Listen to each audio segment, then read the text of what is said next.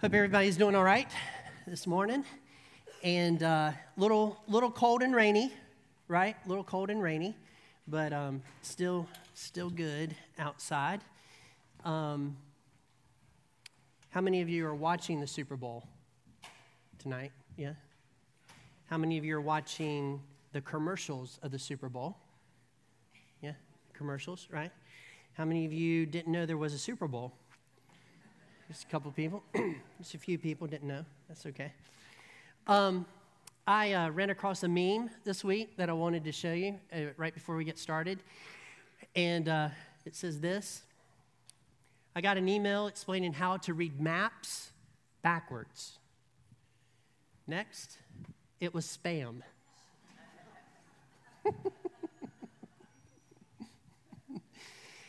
I didn't even know that was maps backwards until I read that. What makes that funny to me is the picture.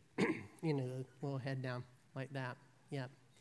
We are in a series called Two Tenths. This is the second in that series. And I want to explain part of the reason, just part of the reason that it's called Two Tenths.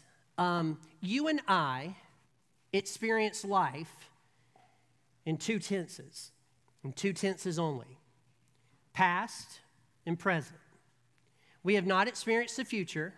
In fact, we don't know what tomorrow holds.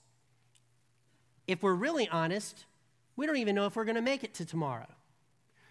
We think we will because we're healthy, you know, and we're feeling good and we're breathing, but honestly, we don't know if we're going to make it to tomorrow or not. But what we do know is we have lived in the past and we've experienced the past and we're currently experiencing this moment right now. So your past has decisions that you have made. You've made good decisions in your past. And you have made mediocre decisions. And you have made horrible decisions in your past. Everybody in this room have made horrible decisions, mediocre decisions, and then great decisions in their past. Everybody's done that. You cannot change those decisions that you have made in your past. All of those decisions have brought you to today. And the person that you are today, from the place you work, to the place you live, to the place you're married, to the place you're married to the person you're married to, all of that is based on decisions that you have made in the past. You can't do anything about it. You are here today. The thing that you can do is you can make decisions today to make tomorrow better. Or you can make decisions today that will make tomorrow worse. There are some people that have made the same decisions over and over and over in their past, and nothing has ever worked out, and they've never changed the cycle of those decisions. Today, you have a chance to break the cycle and stop whatever it is in the past from going back to bad, and actually making a decision to have a better day tomorrow. Or you might be sitting here today and your life is going great and you're following Jesus, and I praise the Lord for that. To be honest with you, that's not a prideful thing. There are moments where even I follow Jesus. Yeah, okay? There's sometimes I don't. I'm human, and I wish I hadn't had those times, but I did. But today, you can make a decision. Like if you walked into this room following Jesus and trying to follow his word, then you can make another decision today, as a result of this message that we're going to talk about this morning in the Bible. You can make a decision to continue on that path, or even make a decision that will allow you to draw closer to God. And I think this is very important for us to understand at the beginning of the topic that we are talking about this morning, which is marriage. Marriage. And we've all made decisions in the past, concerning marriage, and we're making a decision right now concerning marriage, and it will guide our future to tomorrow. So if you'll turn in your Bibles to Matthew chapter 19, we're going to unpack some things about marriage this morning. By the way, the youth are at Snowbird. Actually, they have probably left Snowbird, and they're on their way back. They went on a trip to a Christian camp, Snowbird. They had a little thing this morning, and then they left right after that. My wife is with them this morning, so she's not here. So I felt like that this was the greatest day to talk about marriage. I just felt like it was the moment that we could do this. And so, I'm going to share some things that I don't want you to share with her. So I'll tell you which ones those are. But nonetheless, there you go. We're going to talk about marriage. And Matthew chapter 19, verse 1 says these words. Now, when Jesus had finished these sayings, he went away from Galilee and entered the region of Judea beyond the Jordan, and large crowds followed him, and he healed them there. And the Pharisees came up to him and tested him by asking, "Is it lawful to divorce one's wife for burning the toast?" I think that's what it says in the Greek. Do what? Oh, that's just me. I just threw that in. That's extra. Today, it's free. It's free. Any cause. For not doing the laundry, I have a friend of mine, and don't throw things at me. I have a friend of mine that said that he's never given his wife a watch because there's one on the oven. He has a great marriage. This is just a wonderful marriage. I'm just kidding. All right. Verse 4, he answered, "Have you not read that he who created them from the beginning made them male and female and said, therefore man shall leave his father and mother and hold fast to his wife, and the two shall become one flesh. So they are no longer two, but one flesh. What therefore God has joined together, let not man separate." So he answers the question by not answering the question, really. But he does answer the question. He says, look, divorce is not a part of the plan of God. A part of the plan of God is marriage. And God is who created marriage. You did not create marriage. I did not create marriage. Nobody in this room created marriage. But man created divorce. Man did. God did not. Here's a couple of reasons that God created marriage to happen. One is every single one of us is born with a hole in our soul. We are empty. The first thing that is needed in order for that hole to be filled, that loneliness to be filled, is a relationship with the Lord Jesus Christ. That's the first thing that has to happen. And so God knew this, so he sent his son to die on the cross to shed his blood so that we could get forgiveness for our sins. He rose the third day so that you and I could have life abundantly. And if we receive the Lord Jesus Christ as our Savior, it fills that void that's inside of our soul. It fills it up. And Jesus is more than sufficient. So if you're in the room and you're single, and you've been single for a very long period of time, and you're going to go to the grave single, I want you to know that Jesus is enough. He fills that particular void in your heart. But God created people to be in a relationship with each other. So God created us as lonely individuals. Whereas God does fill the void, and he's far more than sufficient to fill that void for us, God wants us to have relationships. And there's tiers of relationships. There's the person that you married, there are your children, then your family, then your best friends, then your friends, then the friends that know you better than you know them. Are the friends that think you're a better friend to them than you are really to them? Oh, come on. You know, you have people walk up to you sometimes and they know you better than you know them, and you're just at a loss for what to say to them at that particular moment. Like, they really know me, them stalkers on Facebook. Talking to me about stuff, and so they're down here. God created us to have relationships in this particular regard. And the number one relationship that he created you and I to have is a marriage relationship. At the very beginning, God created Adam and said that it was not good for him to be alone. And so he created a woman to be his partner in this life. It is not because there was some type of deficiency in Adam, and Adam needed a woman to help him with all his inadequacies. That is a lie of our culture. He created a woman that is equal to him, that could help him and go through life with him. And check this out. Adam was created for woman long before she was created for him. And so together they go through life and they experience life together. I look at marriage like this. I look at marriage as I now have a different set of eyes to look at the world with. Nicole looks at the world totally different than I look at the world. We have some similarities, but she looks at the world totally different. She sees things different. And wisdom is taking what she sees and what I sees, and it sees, that's great English, and making it work together. Does that make sense? I have a different set of eyes. If you only have two eyes to go through this world with, you're living half, it's hard to live that way. But Nicole has a different set of eyes. So he made us to where we would long for each other and for a wife, for me, to fulfill that void that I have in my life. So I would not go through this life alone. And if you're a lady in the room, he created a man for you to live your life with, to be a partner with for the rest of your life. That's what he created marriage to be, so that you would not be alone. And I am very glad.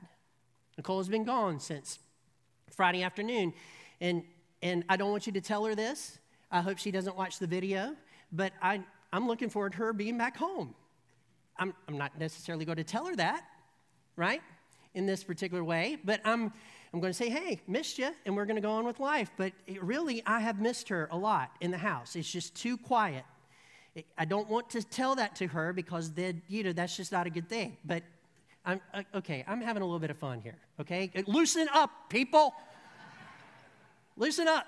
Yeah, I really miss her. And so it's a loneliness that happens. But that's not the only reason that God created marriage.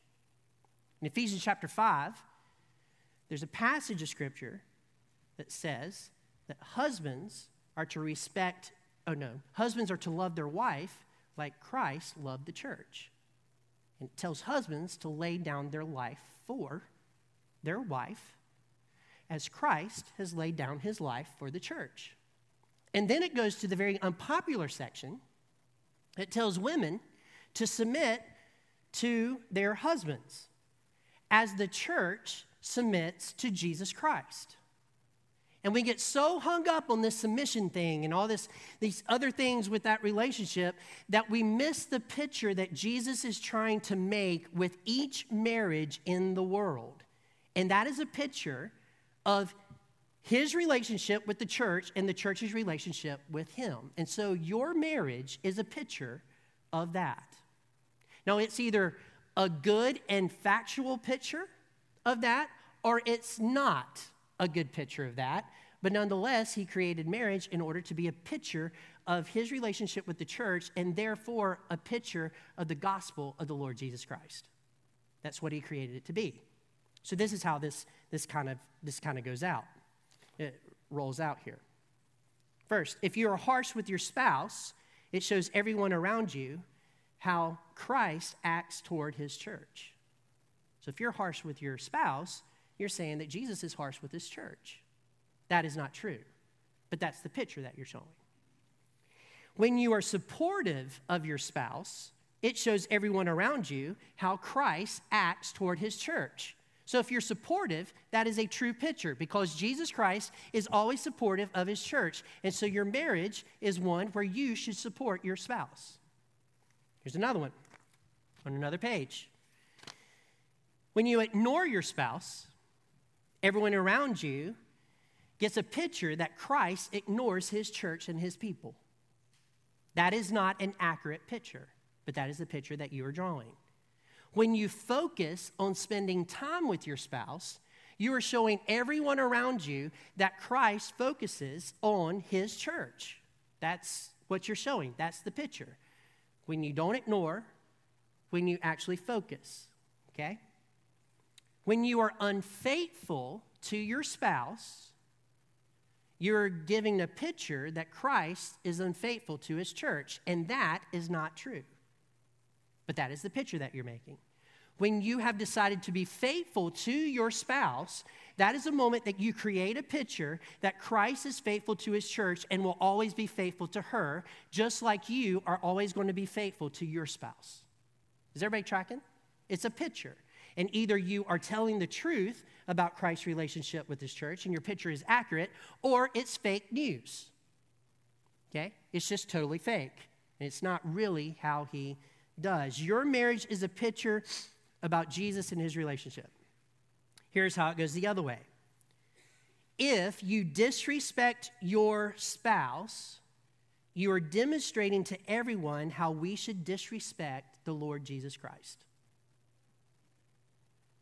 That is not supposed to be the picture. If you respect your spouse, you are creating a picture of how the church is supposed to respect the Lord Jesus Christ. That is a true picture. We are supposed to respect the Lord Jesus Christ and follow him. And so the way that we act in our marriage will either show that picture or not show that picture. If you do not pursue the Lord Jesus Christ, if you do not pursue your spouse, the picture that you're making is that the church should not pursue the Lord Jesus Christ. And we know that that isn't a correct picture. But if you pursue your spouse, you are showing how the church should pursue the Lord Jesus Christ. Ladies and gentlemen, this is very, very important. If you're married, you need to be pursuing your spouse. You need to be pursuing them. That is a picture of us pursuing Jesus. He pursued us first, we pursue him back. That's how that works. Then finally, if you're unfaithful to your spouse, you're showing the world that Jesus isn't enough for you. Jesus is not sufficient for his church if you are unfaithful to your spouse. But if you're faithful to your spouse, what you are showing the world as a picture of Jesus' relationship to the church is that Jesus is sufficient for everything that we need. Everything that we need. And so, begins with the relationship with Jesus to fill that void, and then you find somebody that you marry, and he's created marriage so that you can go through life and not be alone. That's why he created it. And then as you do that in a healthy way, it shows the world the gospel of the Lord Jesus Christ and how Jesus relates to the church and how the church relates to Jesus. It's an amazing, amazing picture. And so God is very, very serious about marriage relationships staying together. He's very serious about that. Now, I'm going to repeat what I repeated at the beginning. Doesn't matter what you did in the past that brought you to today. You could be sitting here and you've been divorced and then you got remarried and you're sitting here today. You're trying to follow Jesus to the best of your ability. I would say this, you can't change your past, but you can make sure that your present is in line with God's word and your future is in line with God's word. And so what you do at that point is you make a decision that I am not going to do divorce again. I'm going to stay with this individual that I made a commitment to. The only thing that you can do is right now. You can't change the past. You can only change the way the future is going to be, and you make a decision right now to stay committed to that particular individual. That's what you do. If you've been married for a very long period of time like I have, 27 years, yes, she has stuck around. 27 years. Then you make a commitment that you're going to continue on that path. You are just going to continue on that path. Marriage is that important. We are all created to be loved. We're not created to go through this life alone. God created you and I to stay together. So verse 7, it says, they said to him, why then did Moses command one to give a certificate of divorce and send her way? And he said to them, because of your hardness of heart, Moses allowed you to divorce your wives. But from the beginning, it was not so.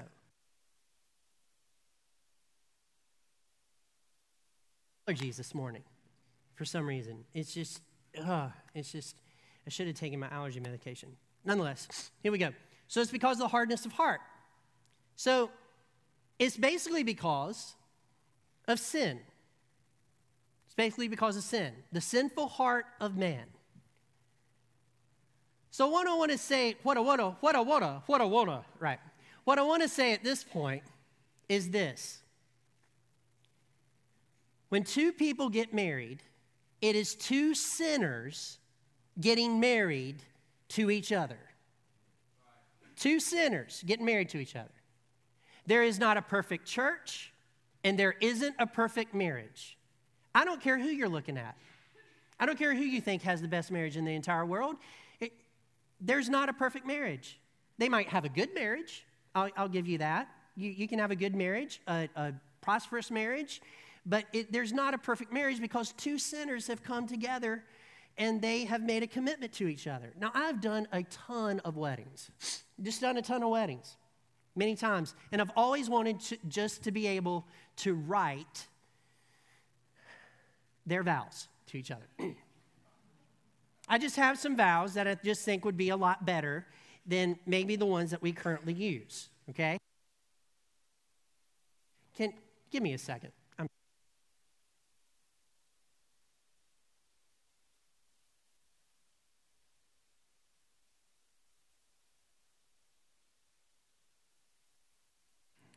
Happened in the other service. I hate this. So here's some vows, and I would like you to say them, maybe to your significant other, or just say them out loud. I say your name. Well, you say your actual name. Okay, let's try that again. I say your name. I will sin. Our children will sin. Our marriage will not be perfect. I will say things I mean.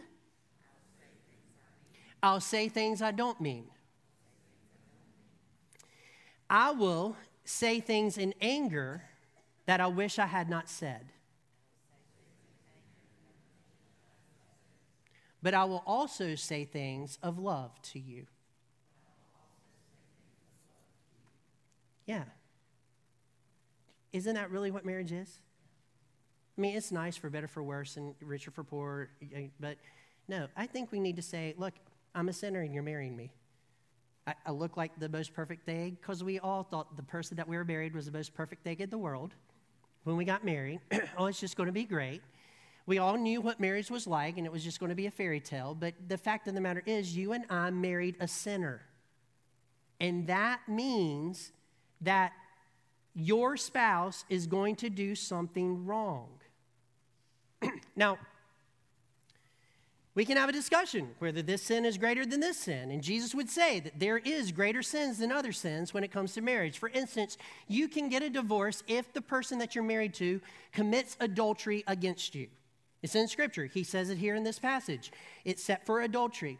If they commit adultery, you can get a divorce if you want to, or you can work it out. I've seen it go both ways. I've seen adultery happen and the two couple gets back together and it's a stronger marriage on the other side. I've seen that happen. And I've also seen it happen to where this person was not going to quit their ways and they're going to continue to commit adultery and they just needed to part ways and that was the best thing for them. But in Scripture, it is adultery that you can separate. The second reason that you can separate according to Scripture is found in 1 Corinthians chapter 7, which is if the unbeliever leaves you as a believer. Jesus allows that to happen, okay? It's very clear. Now, I don't care if you agree with that or not. It's in the Bible, so I'm proclaiming it. The third reason that I think that you could get a divorce, and this is just my opinion, I have no scripture at all for this, and I just want to be honest and just tell you this just right up front. I have no scripture for this. But in my heart, if someone comes up to me and tells me that they are being beaten by their spouse, I tell them to get out of the house. And that might be a relationship that needs to be done away with. Now, I really don't know how God feels about that. I really don't. But I cannot stand for somebody to come to me to say they're being beaten and I tell them just to stay in there because you're supposed to stay married. I just can't do that in my heart. They have to leave, they have to separate, and let the chips fall where it falls. That's just my opinion, okay? The other two were factual Bible things. This is my opinion. But divorce sometimes happens because of those sins, and those sins are greater than burning the toast. Those sins are greater than her, in my particular regard, seeing something differently than I see it, and we meet each other with a fight. Totally different. I have been so mad at Nicole, I wanted to throw things. I didn't. I'm not going to. I wouldn't want to do that. But so spitting mad. I've been so spitting mad at Nicole that I've said things that I wish I hadn't have said to her. You can't tell me that you haven't been that mad either. You can't tell me that. But man, I just couldn't bring myself to the thought that I need to get a divorce because I'm this mad at her. I couldn't bring myself. And so I thought about that. Why is that? Why is that? There was one time in our marriage, it was early on, because we were young and stupid, that she asked me this question. She said, Philip, why do you love me? Give me one reason why you love me. And I went, I can't give you a reason. I can't give you a reason. If you're a guy in this room, you know exactly what I'm talking about. Right, Patrick? I can't think of a reason. I can't think of a reason why I love you. So I thought about it because it bothered me. It obviously bothered her, okay? Bothered her. But what's one reason? I mean, what do you say? Like, what is it? So I got to thinking about it, and a couple of days later, I realized I know why I love her. Because it would be impossible for me to exist without her. That's why I love her. It's impossible for me to exist without her. That's my attitude. So when I'm spitting mad at her, the idea of divorce does not come in my mind because I know I'm up the creek without a paddle or a life vest if Nicole is not in my life. Come on.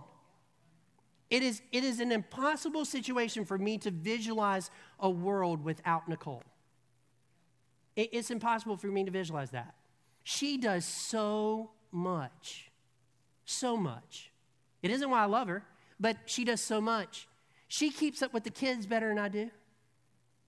I'm not saying that men are bad at keeping up with children. I'm just saying that my wife is really good at keeping up with the kids. She's really good at calling them. She's really good at having a conversation with them. She's really good with all of that. I text, I do call, we do have conversations, but there is a marked difference between Nicole talking to the kids and me talking to the kids. We both love them just as much, but there is a difference. I would not want to trade that for the world. I would not want to trade that for the world. There's other things that she does better. In a situation where things are falling apart in the moment, there is not a better pinch hitter than Nicole Brandt. She can walk into a room and make it all look like we've planned it for years. Just like that. I am not always that good.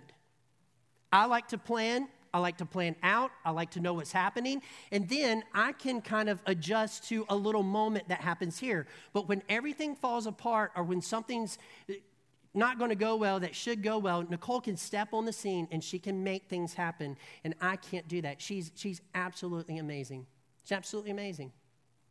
She comes home, she talks, she keeps me abreast of things happening in the political world in a very emotional way. Like she's very, and I'm not really that into politics. I do care, and I do vote, and I do at that level, but she keeps track of everything that's happening. And I'll tell you this, some of the conspiracies that she talked about 3 years ago are happening. It's weird. Not all of them. Anyway, I'm going to keep on going. Anyway, nonetheless, she predicted some things that are happening in our culture today that I thought, nah, that's not going to happen, but she predicted it. It was pretty remarkable. She is absolutely amazing. I cannot think it would be impossible for me to live my life without her. I just feel that way. So in a moment where I'm holding my seat and I'm so upset at her, I can't live without her, doggone it. Doggone it, I can't live without her.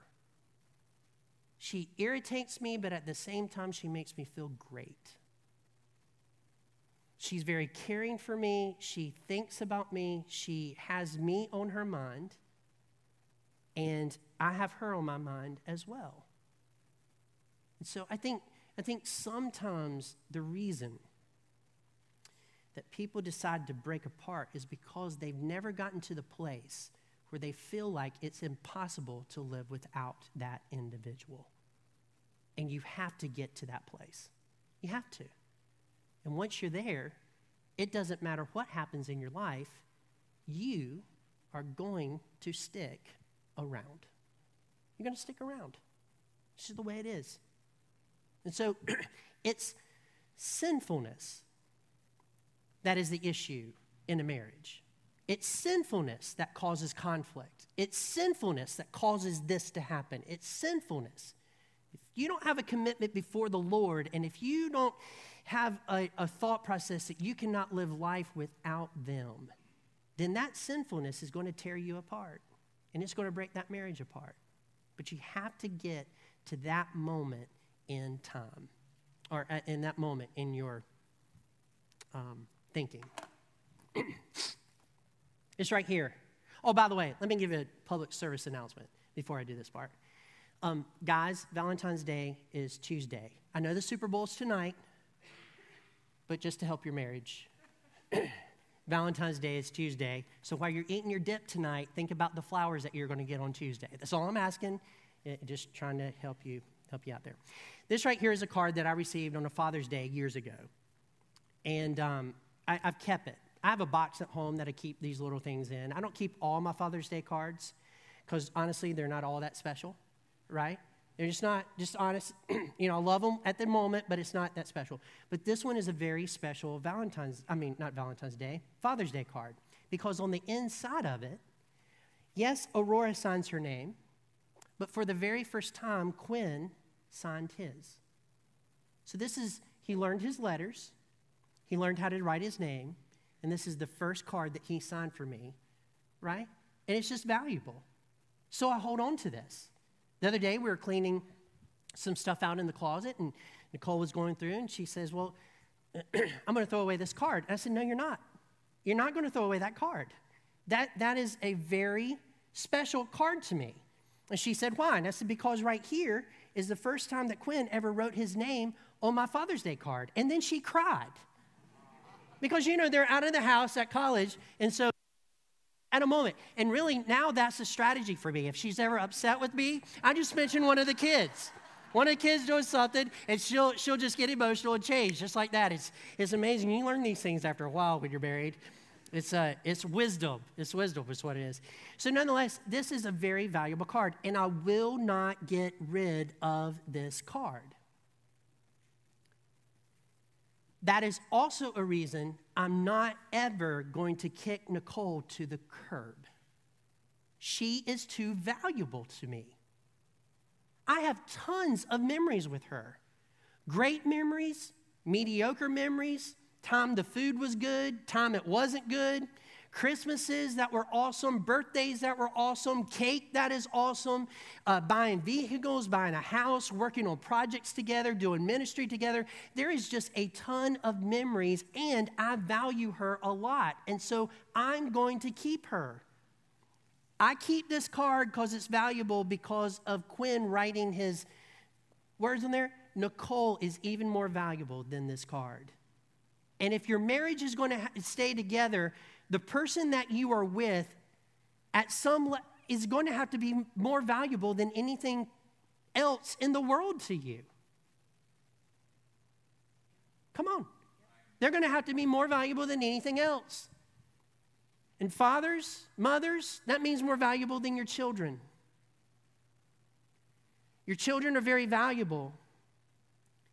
But without your husband and without your wife, the children fall apart.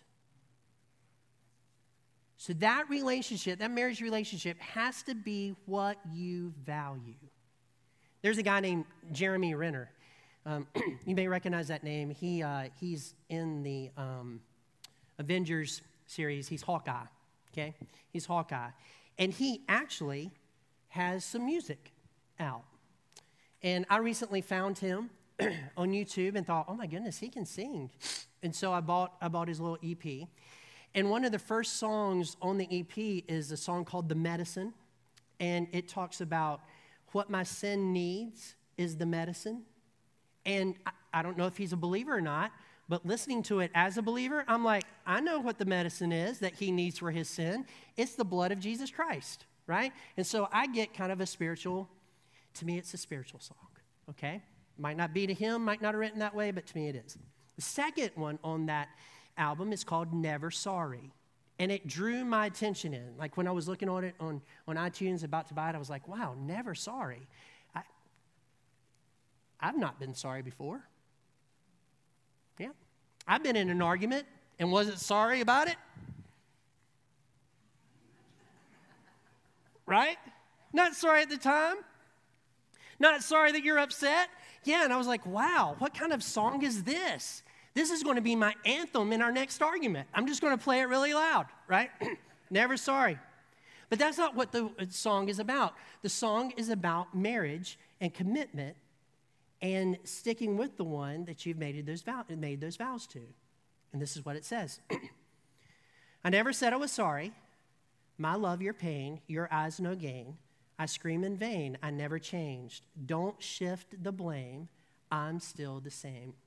So why? Now suddenly we're incomplete, and I'm not what you need, but I don't want to think you either stay or you leave. I'm not sorry for being with you.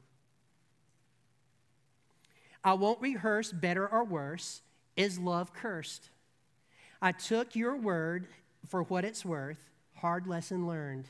You didn't believe what I'd always be, and I'm not what you need, but I don't want to think you either stay or leave. I'm not sorry I met you. At some point in your marriage, you have to get to the place where you're not sorry you married them. I am not sorry I married Nicole. I'm not. She should not have married me. She shouldn't have. And you don't know how much I believe that. She could have married someone with more money. She could have married someone that would have treated her better. She could have married someone where I don't know, she could live her dreams a little bit more. She could have found somebody better than me, but she chose me. I, however, am thankful that I married her. Now, she is thankful she married me, so don't read anything into that, okay? I'm just telling you that she should not have married me. She could have picked somebody else, somebody better than me. But she chose me, and I chose her, and I am not sorry that I made those commitments to her in 1996. I'm not sorry at all. I've never been sorry for that. I've been happy with her and not happy with her, but I've never been sorry that we're together. I'm so thankful that we're together.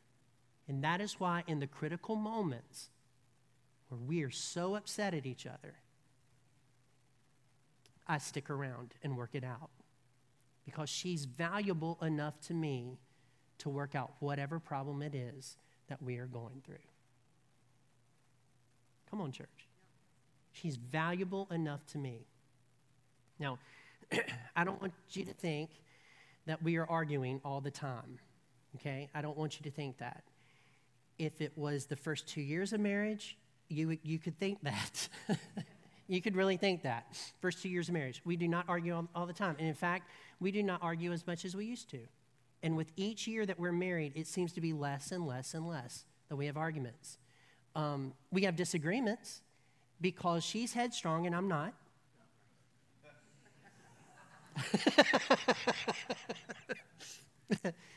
We have disagreements because we're both headstrong and because I don't always agree with how she views the world. We have disagreements like that, but it's not like it used to be because we both value each other. And I'm telling you, you've got to value the person that you are with. You have to value them. You do. I was going to get into this today, but I'm not going to be able to. And the Lord's not leading me to go into the next section of this sermon again in this thing. But I am being led to say this. If you really value the person that you're with, that means that you have eyes for only them. You have eyes for only them. The answer to lust is valuing the one that you're with and keeping your eyes focused on them. Come on. The way that you don't have an affair is to value the one that you're with. The way that you keep your marriage going and you're concerned for the person in your marriage is to value only them. The answer for a lot of things that pull us astray is for you to value the one that you're with. And Jesus Christ values your marriage partner, and you should at least try to value your marriage partner as much as he does. And there isn't a person in this room that he doesn't value, and so you need to value that individual that you married. I am not the same person I was in 1996.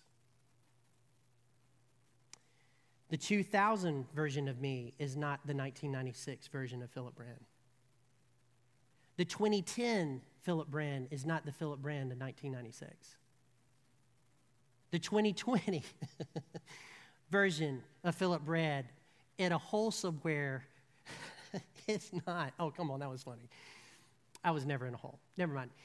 Is not the same person that was even in 2010. We are constantly changing. And isn't that the beauty of marriage? You're not married to the same person that you said I do to so long ago. You're married to somebody different. They have changed. That's the beauty of it, isn't it? They change over time. And so when you're thinking about today, you're thinking about your marriage, you're thinking about the future, the decision that you must make today is that you are going to stick with that person, you're going to value that person, you're going to care for that person, so that tomorrow and today you will be the correct picture of Jesus Christ and his church to the world. That you will be a good witness to the world, and especially your children and the rest of your family members. The world needs Christian marriages that stay together, where both value each other and value each other so much that they will work through any issue in order to stay together. That is what the world needs. So it doesn't matter what happened in your past. I don't want you to feel guilty about that at all. I don't. Today's the day. Today's the day you can make a decision to go either the right way or the wrong way. And I pray that you will follow Jesus. Let's pray. Heavenly Father, I thank you for this day that you've given us. And wow.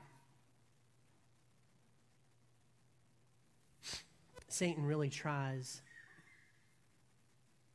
to hinder marriages from being healthy. Constantly throwing darts.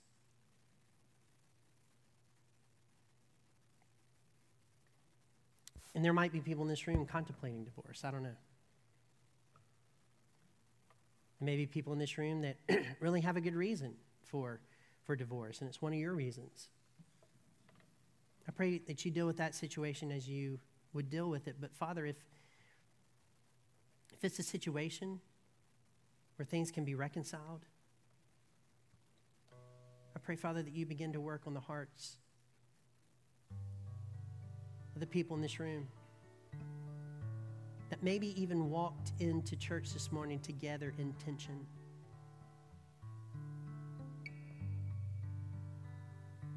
I pray that with the power of the Holy Spirit that both individuals will begin valuing themselves, valuing each other to the point where they will work it out and come to the other side of that situation stronger. I pray for the marriages in this room that's been through a lot of stuff and they're together today and things are going well. I pray for protection in that relationship. Do not let the devil in, and do not let their flesh do things that will cause them to drift apart. But instead, help them focus on you as the center. Submit to the Holy Spirit so that they can grow closer and closer and closer together as they draw closer to you. The world needs witnesses in so many ways, but this is an amazing picture of your love for the world and the gospel. And I pray that as your children, that the tenacity that we have to speak against same-sex marriage will be matched with the same tenacity to say marriages need to stay together and not divorce. And that we work just as hard on both of those issues. So, Father, I leave everybody in this room at the foot of the cross. Encourage them, strengthen them, bless them. In fact, I just want to say, bless each marriage in this room so that it can be more like you and what you want it to be. So we ask all these things, we pray. In Jesus' name, amen. Let's stand and sing. The altar is open for you. I'm here to